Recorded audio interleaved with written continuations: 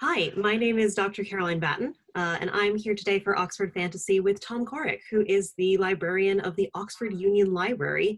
And today we are going to be talking about the famous Morte D'Arthur murals in the Union Library and how they have influenced fantasy literature in Oxford. Thank you for being here, Tom.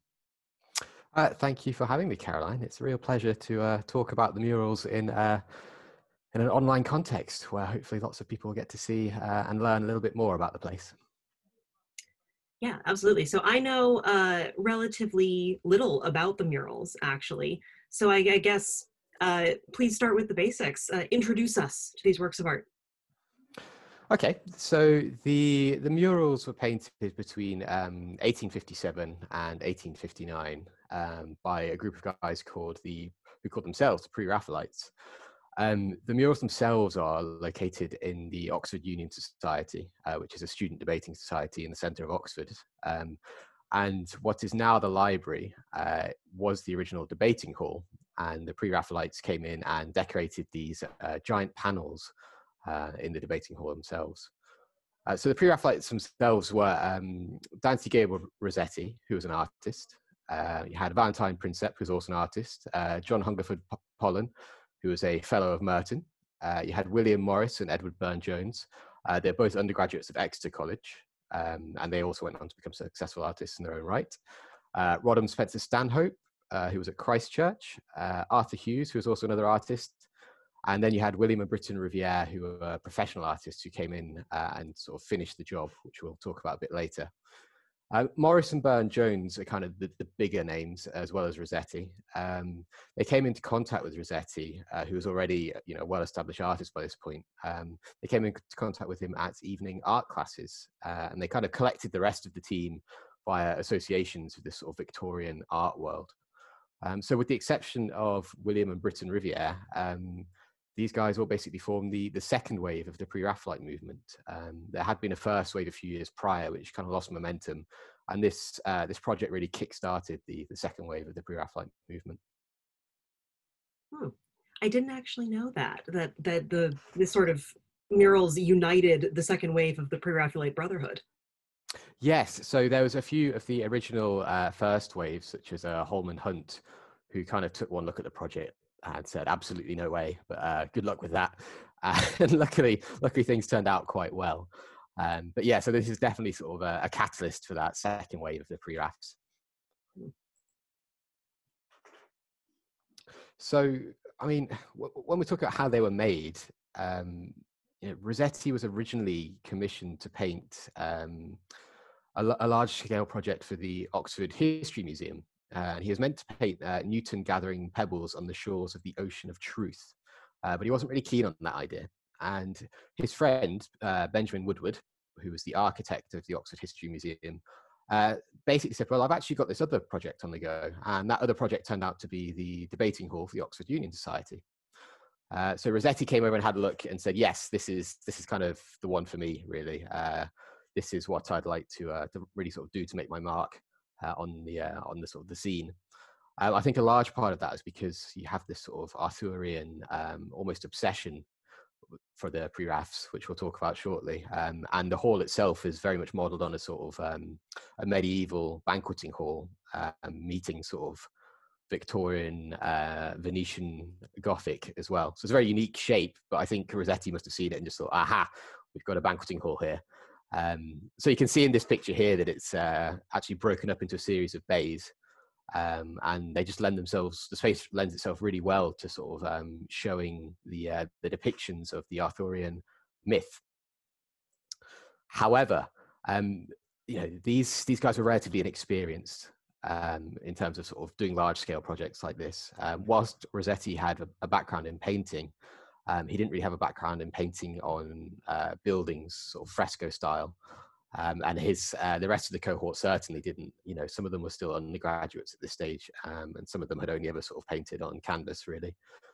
So we can see here, this is Rossetti's sort of depiction of Sir Lancelot's vision of the Holy Grail. And you can see down here on the bottom right is a sleeping Lancelot, and in the center of the actual sort of panel itself is Guinevere, stopping him from entering the sort of the personification of the Holy Grail. And what I've done actually in the other sort of panel in the bottom right is highlighted the brickwork that's coming through. And to give you an idea of how little they actually prepared the surfaces, and how remarkable it is that we still actually have these surviving on our walls, you know, some 150 odd years later. The actual, the physical aspect of the painting is, you know, they did very little groundwork in preparing the actual site. And because the building was so new, it hadn't fully dried out. So what ended up happening was the minerals from the brickwork actually seeped through the paint, because it was pretty much bare paint that they put straight onto the walls. They didn't lay out a plaster or anything. So it's not technically a fresco. I think it's a form of distemper was what they actually used. The contemporary accounts tell us that these were really, really vibrant murals when they were first finished. The sort of the heavy influence was, you know, medieval illuminated manuscripts. And according to contemporary accounts, you know, they very much resembled these.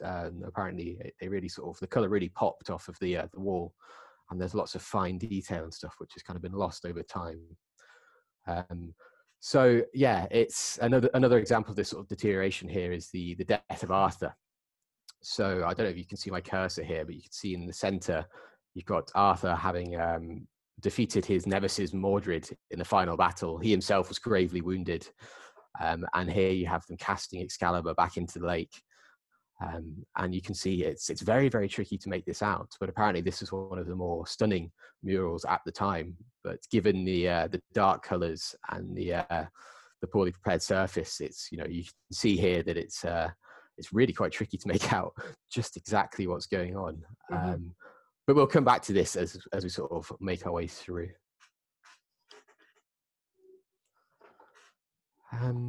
Right, so one of your questions was that, you know, explain a little bit about who the Pre-Raphaelite Brotherhood were and their sort of their guiding artistic principles.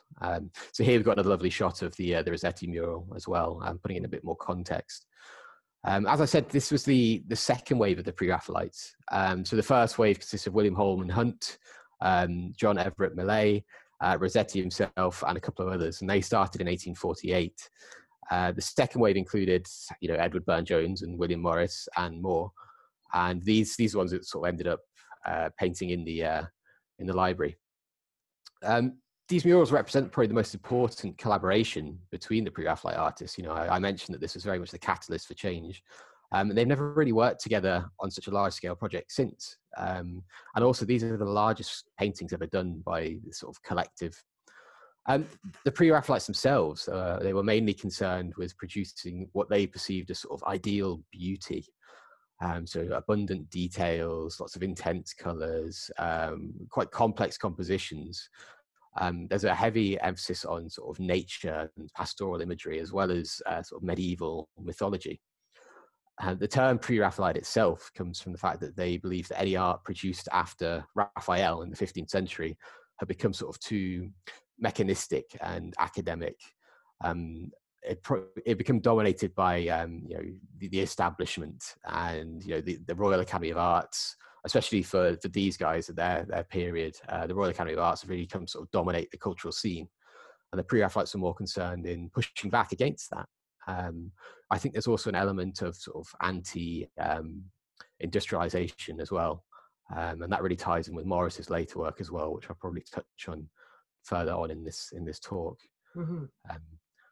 Is there anything you'd like to sort of chip in there with, Caroline? Or? Well, I think what interests Oxford fantasy audiences about the Pre-Raphaelites is that their sort of interest in the medieval really inspired writers like Lewis and Tolkien as in their approach to the medieval, right? And in their sort of idealization of the medieval. And so sword and sorcery fantasy, in a way, bears the hallmarks of the Pre-Raphaelite obsession with Arthuriana. Because it's, you know, this is why we have sword and sorcery, right? Rather than, you know, all of our fantasy being set in ancient Rome or whatever, right? The sort of pseudo-medieval atmosphere of fantasy owes a lot to this movement. Yes, absolutely. Let's take a deep dive into showing you some of those swords. Yes, please. So the Oxford murals are basically based around Mallory's Morte D'Arthur and that depiction of the Arthurian myth. So here we can see John Hungerford Pollen's depiction of Arthur receiving his sword Excalibur from the Lady in the Lake. There's some fantastic, in the background you can see there's just a real menagerie of animals. So there's quite a lot of artistic license here. My favorite thing is kind of on the right-hand side, you can just make out the hooves of the donkey that they presumably rode in on. Legend has it that just beneath that, which looks suspiciously like a rock, is actually a wombat, because Rossetti was obsessed with wombats, and this was sort of seen as a little Easter egg. Whether that holds weight or not, who can say? But here you can really see, this is the sort of the quintessential thing of, you've got the Lady in the Lake, you've got the arm coming up, you've got the big, massive sword, and you've got Arthur stooping down to collect it. I mean, it's an iconic part of the whole mythos. So this is William and Britton Riviere's panel. We don't know which one actually painted it. They were a father and son team. And these guys actually came in because the pre-Raphs didn't finish all the panels. So this father and son were professional artists, and they actually did know what they were doing and prepared the surfaces a little bit better, which is why these are more vibrant. There's a couple of other panels by them that we'll see as well. But they weren't so up to speed on the sort of the detail that was involved in Morte D'Arthur and all the sort of knights errant and things like that. Instead, they sort of went with more a sort of a Victorian stereotypical view of the Arthurian myth, which is just battles essentially. So this is one of the few things where there's actually a big sword fight, because they assume that people love seeing sword fights, which the pre-Raphs themselves had a slightly different take on. So this is a very early William Morris, probably one of his earliest surviving paintings, and you can just about see at the top there that there's the ceiling, which has got the sort of the quintessential William Morris print, and that's very much contrasted with what we're actually seeing here. So this is his depiction of Sir Tristram and La Belle Isotte, which I've probably butchered saying, but it's a classic tale, and Sir Tristram himself has actually just had a duel with Sir Palomides, who you can see on the bottom left, over the affections of Isotte. It's tricky to make out, but you're starting to see some of Morris's sort of obsessions with the natural world, which fits in with the Pre-Raphaelites, wider ethos. And there's a lot of detail there in those sunflowers and in the forest imagery and things. Interestingly, it's believed that Sir Tristram, in the top right there, is actually based on Algernon Charles Swinburne, because he was a friend of all theirs, and he was certainly around at the time and had come to see the murals being painted. Although he didn't actually really want anything to do with them, but I think they added him in as a model. So that's a nice little bit there. Here we have Edward Burne-Jones, and we have the death of Merlin. So you'll note that this Merlin looks very different to other depictions of Merlin, and this is something that I'll sort of mention as well, and the sort of the lack of kind of consistency here between the artists. There was a grand overall plan, but I think that fell by the wayside very quickly, and they kind of just took their pick from the various scenes of the Legend of Arthur. So what's happening here essentially is that you've got Nimue, who's on the left-hand side, she's quite an ambiguous figure. She's sometimes depicted as the Lady of the Lake, and she's sometimes seen as an independent character as well. But feel free to step in, Caroline, if I've got that slightly mixed up. But from what I can tell, that's what's happening there. And on the right-hand side, you have Merlin. And in the center, you can just start make out there's a well in the bottom center. And sort of above that, there's actually, and it's quite difficult to make out here, but there's a big stone on a chain. Now, according to this myth, Merlin essentially pursues Nimue. And after a while, she gets sick of him and ends up basically banishing him under a rock, is the official sort of narrative. But in this case, I think that Burne-Jones has taken a bit of license and said that she's going to put him down the well instead and seal him in there. And that's quite an interesting take on the sort of the idea of chivalry and things like that, really, especially in a modern context when you have this idea of of this lady basically sort of taking it into her own hands and just banishing this really pushy guy into a well, which I think is great, really. So that's kind of what's happening here. I mean, there's fantastic detail on Merlin's sleeves. We Mhm. actually had some infrared photography done a while back, and the details that came out of that were great. My favorite bit is sort of on the horizon at the sort of the top is a nice a golden sheen, and it's just really beautiful. And you can imagine how that, again, this must have looked like an illuminated manuscript when it was first done. Yeah. What's very interesting also about the Merlin story is that often iterations of that story say that Nimue traps Merlin in the crystal cave. Hmm. Uh, and we've gone in a very different direction here, sort of darker, more personal, less romantic in a way. Yeah, absolutely. And when I was doing some reading around on this topic, I couldn't really find any of the depictions of, a well specifically. So I'd be very interested to see where Burne-Jones got the inspiration for that from. It's more Um, claustrophobic, isn't it? yes, yes, and it sounds like he deserved it as well. So this is another sort of slightly odd one, really. So this is Sir Gawain and the Three Damsels at the Fountain, and this, I think, by Rodham Spencer Stanhope, and this, I think, is where things start going slightly off-piste from the traditional Arthurian myth, because it's not a really well-known scene. This is very much a sort of, Sir Gawain. His reward for doing a quest is getting to choose a damsel, which is, quite problematic in this day and age. It's very much a side quest, really. It's not what you think of when you think of the Arthurian myth. So you have three ladies here, and you have the 60-year-old, a 30-year-old, and you have a 15-year-old, and you can probably guess by the sort of composition of this which is which. And obviously Gawain ends up sort of choosing the 15-year-old, and whatever that entails. But you can see here, but the sort of the composition here is really interesting because Gawain is very much a side figure here, and this ties in the sort of the Pre-Raphaelites are obsessed with this, this idea of the ideal beauty, and they've placed this beauty, right at the forefront of the image. Once you get your eye in, you can see that there's really spectacular and really detailed foliage in the background, but it's all overshadowed by this this beautiful lady who's depicted. And again, the knight, and you can just make out his sword there. He's not the center of this. It's not that sort of chivalric ideal of having a big guy with a sword just taking center stage here. He's been literally pushed off to the side. So this is quite interesting, I think. What have we got next? So we back to the death of Arthur. He's about to go off on a dusky barge to Avalon, I think was the term. And you can see Sir Bedivere on the left-hand side casting the Excalibur back into the lake. And you can see that wonderful glowing arm there. It's slightly confusing composition because it looks like one of the center, I think it's one of the queens.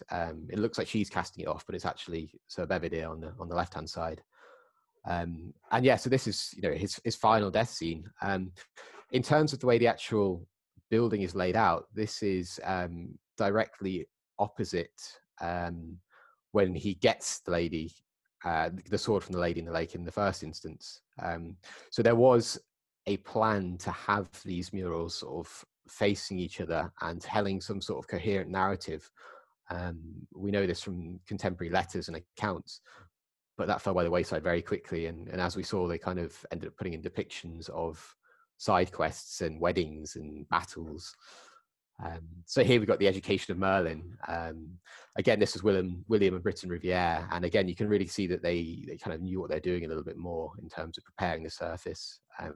And this is a far more Victorian classic perception of the Arthurian myth. You've got Merlin with a big beard and his big staff, and Arthur gazing up adoringly. Interestingly, just above Arthur, you have a little, there's a sort of, this reminds me of kind of like the ghost at the feast almost. There's a little ghostly figure, and it's never really explained what he's doing there. So whether that's previous work coming through or whether it's meant to mean something else, who knows? But it's a little detail there. Again, we've got Arthur's wedding to Guinevere. Again, this one really pops out because it was William Britain Riviere. So there's quite an irony here in that people come to the Union to see the Pre-Raphaelite murals, but what they actually tend to see the most is this father and son duo who weren't Pre-Raphaelites at all. I mean, Britton Riviere, in his own right, was a very well-established artist, but he was never sort of part of that group. I don't think he had as much of an ideology behind him. You know, he liked to paint and get paid for it, whereas the Pre-Raphaelites, part of their whole sort of almost chivalric code, I guess, was doing art for the love of art. You know, they could afford to do this sort of stuff without necessarily being paid. So again, there's a lot of symbolism here. It's a bad omen, apparently, to have a white stag charging through your wedding, which sounds like a terrible thing to happen, I guess, even if you're not Arthur and Guinevere. And you can see the knights looking on quite aghast at this thing that's happened. One thing to note is that the perspective is all slightly off here as well. And we think it was Britton who did this because he was the son of the duo. And you can see that Arthur's got a very large arm, and there's a very prominent English shield, which sort of was a bit clunky. But presumably they were still learning as they were going on. Mm-hmm. And then, yeah, finally we go back to Rossetti's vision of the Holy Grail. So this is kind of the centerpiece of it all, really. This is the sort of the most fantastic image. There's lots of symbolism going on here. So you have the serpent on Lancelot's shield, and obviously conjuring of images of serpent in the Garden of Eden. I think there's a lot of sort of similarities between sort of biblical imagery and sort of that Christ-like figure of Arthur and his apostles, and all, you know, his knights of the Round Table, disciples. There's a lot of commingling there in terms of imagery and storytelling. But I think at this point, it's Lancelot's own sin that prevents him from actually getting through to the Holy Grail on the left-hand side here, because you know, him and Guinevere had an affair essentially. But it's quite a twist on the classic take, in that it's Lancelot who's the fallen man here, rather than having Guinevere as the fallen woman. So Guinevere is still center stage, still standing up tall. Slight imageries of Christ on the cross there, in that sort of stance. But it's Lancelot himself who's actually the one who's down there in the dirt, and that's really unusual, I think, for sort of, especially, you know, as we keep saying, for Victorian depictions of Arthur. You know, they're these guys who can't do any wrong, but here we have Lancelot on the floor, you know, paying the price, really. Mm. The Pre-Raphaelites did love a femme fatale, didn't they? Absolutely, yes. So, I mean, it's an interesting selection of scenes, really. I think Rossetti basically had, you know, as I mentioned, he'd conceived the paintings as pairs of sort of complementary subjects revolving around, you know, getting the sword and then having to give the sword back. It didn't really work. There's a practical reason why it didn't work as well, because essentially these guys had the long vacation to paint this and got too ambitious and just couldn't finish it. Rossetti's partner, Lizzie Siddall, was ill at the time in London, and he eventually just went back and had to look after her and didn't return, which is why, you know, we can see that this is unfinished. So this immediately, you know, they only really had a few months to get this huge project done, and the cohesive logic behind it fell apart, which, you know, it isn't a big deal in and of itself, because it does mean that we get this sort of interesting takes on the Arthurian mythos. So as I said before, you know, Stanhope's Sir Gawain meeting the three ladies at the well, and Princess Sir Peleus leaving the Lady Attard are quite odd, because they're not core to the legend. They're quite secondary. You know, they don't really gel with the rest of the murals. And as I said, they left them unfinished, and you ended up with this father and son duo coming in and doing a little bit of a better job. And again, having a slightly different take on the Arthurian sort of myth. I think one of the most interesting things really is how strange the Pre-Raphaelites approach is to the Arthurian myth, and how the knights take a back seat to the women. There's lots of embracing and lots of flowers and foliage and nature. You have women at the center of images, with an audience at the side. And these are in, you know, quite stark contrast with, you know, the battle and the wedding scenes and stuff, which the Rivieres did. which are a bit more of your classic Victoriana. And there's little consistency either. So here we can see there's various depictions of Arthur. He's got completely different faces, completely different styles. It keeps things interesting, but it's pretty wild in terms of how laissez-faire they were towards the end, bearing that they had this coherent plan to begin with. I think that kind of, metaphorically, it reflects all the different approaches to the myth as well that I think people took a taking to. So one of the things as well, I touched on Swinburne being a model. You've also got Edward Burne-Jones was used as a model for Rossetti's Lancelot. And there's a really cool picture here where you can see, the sleeping Lancelot, and you got Burne-Jones himself looking exactly the same. We had Jane Burden was Guinevere, and Burden went on to marry William Morris, just around the corner from the union, in fact, in St. Michael's Church. And, looking at the women in the murals, again, there's so many of them. I mean, I think there's far more women in these murals than there are men, and they're far more prominent, and there's a real mixture. The Pre-Raphaelites, I should probably say also, they were obsessed with women.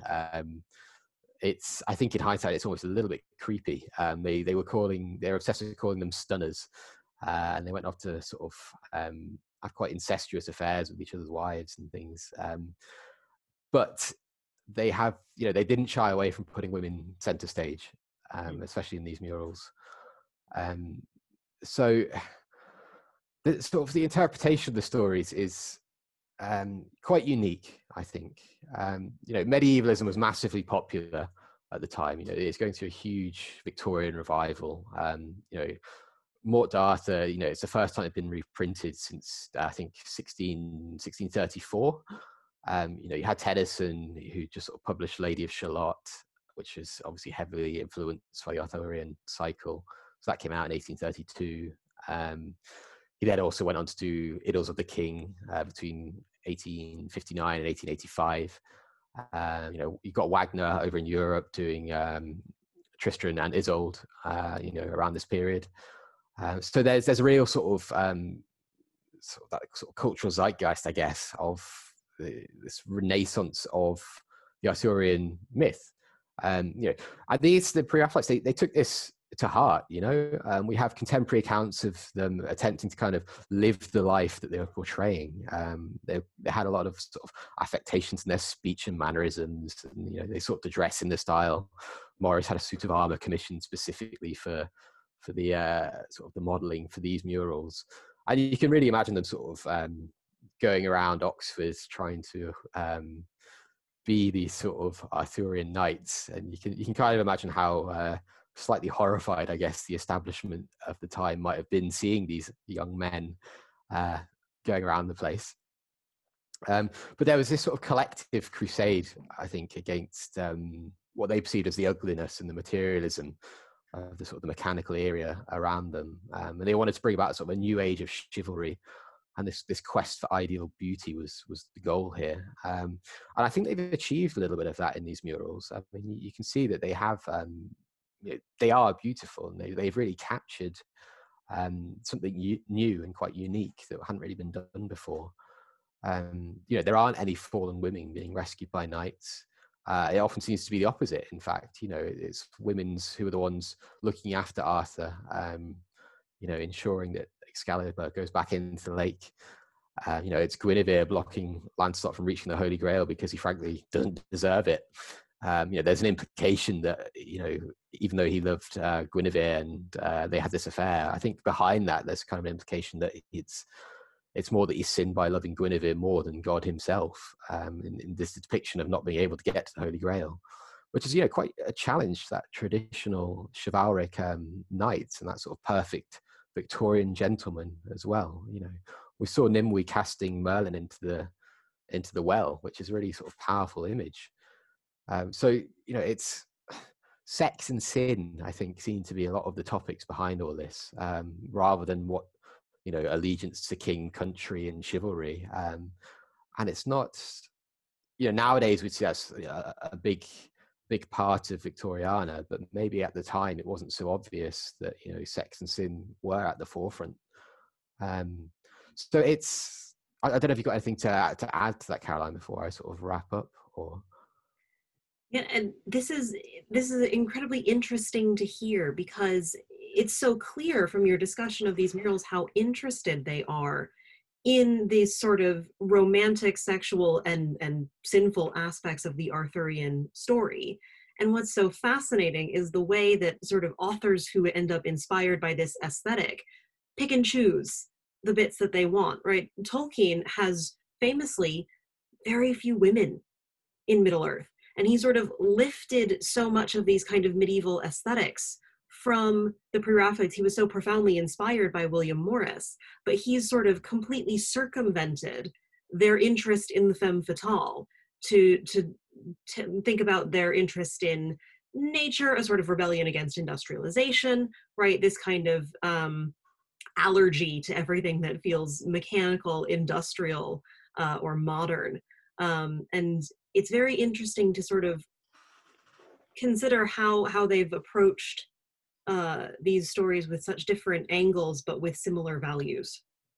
Absolutely. I mean, you can see, you know, there's a proto Middle Earth kind of emerging here. You know, you have all these fantastical sort of forest backdrops and lakes and this amazing scenery, and you can really see that, you know, that would have rubbed off on Tolkien, certainly.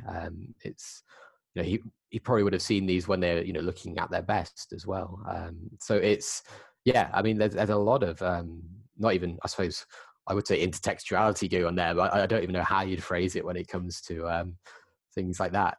But I mean, you know, it was a lifelong passion for Morris and Rossetti, this sort of Arthuriana.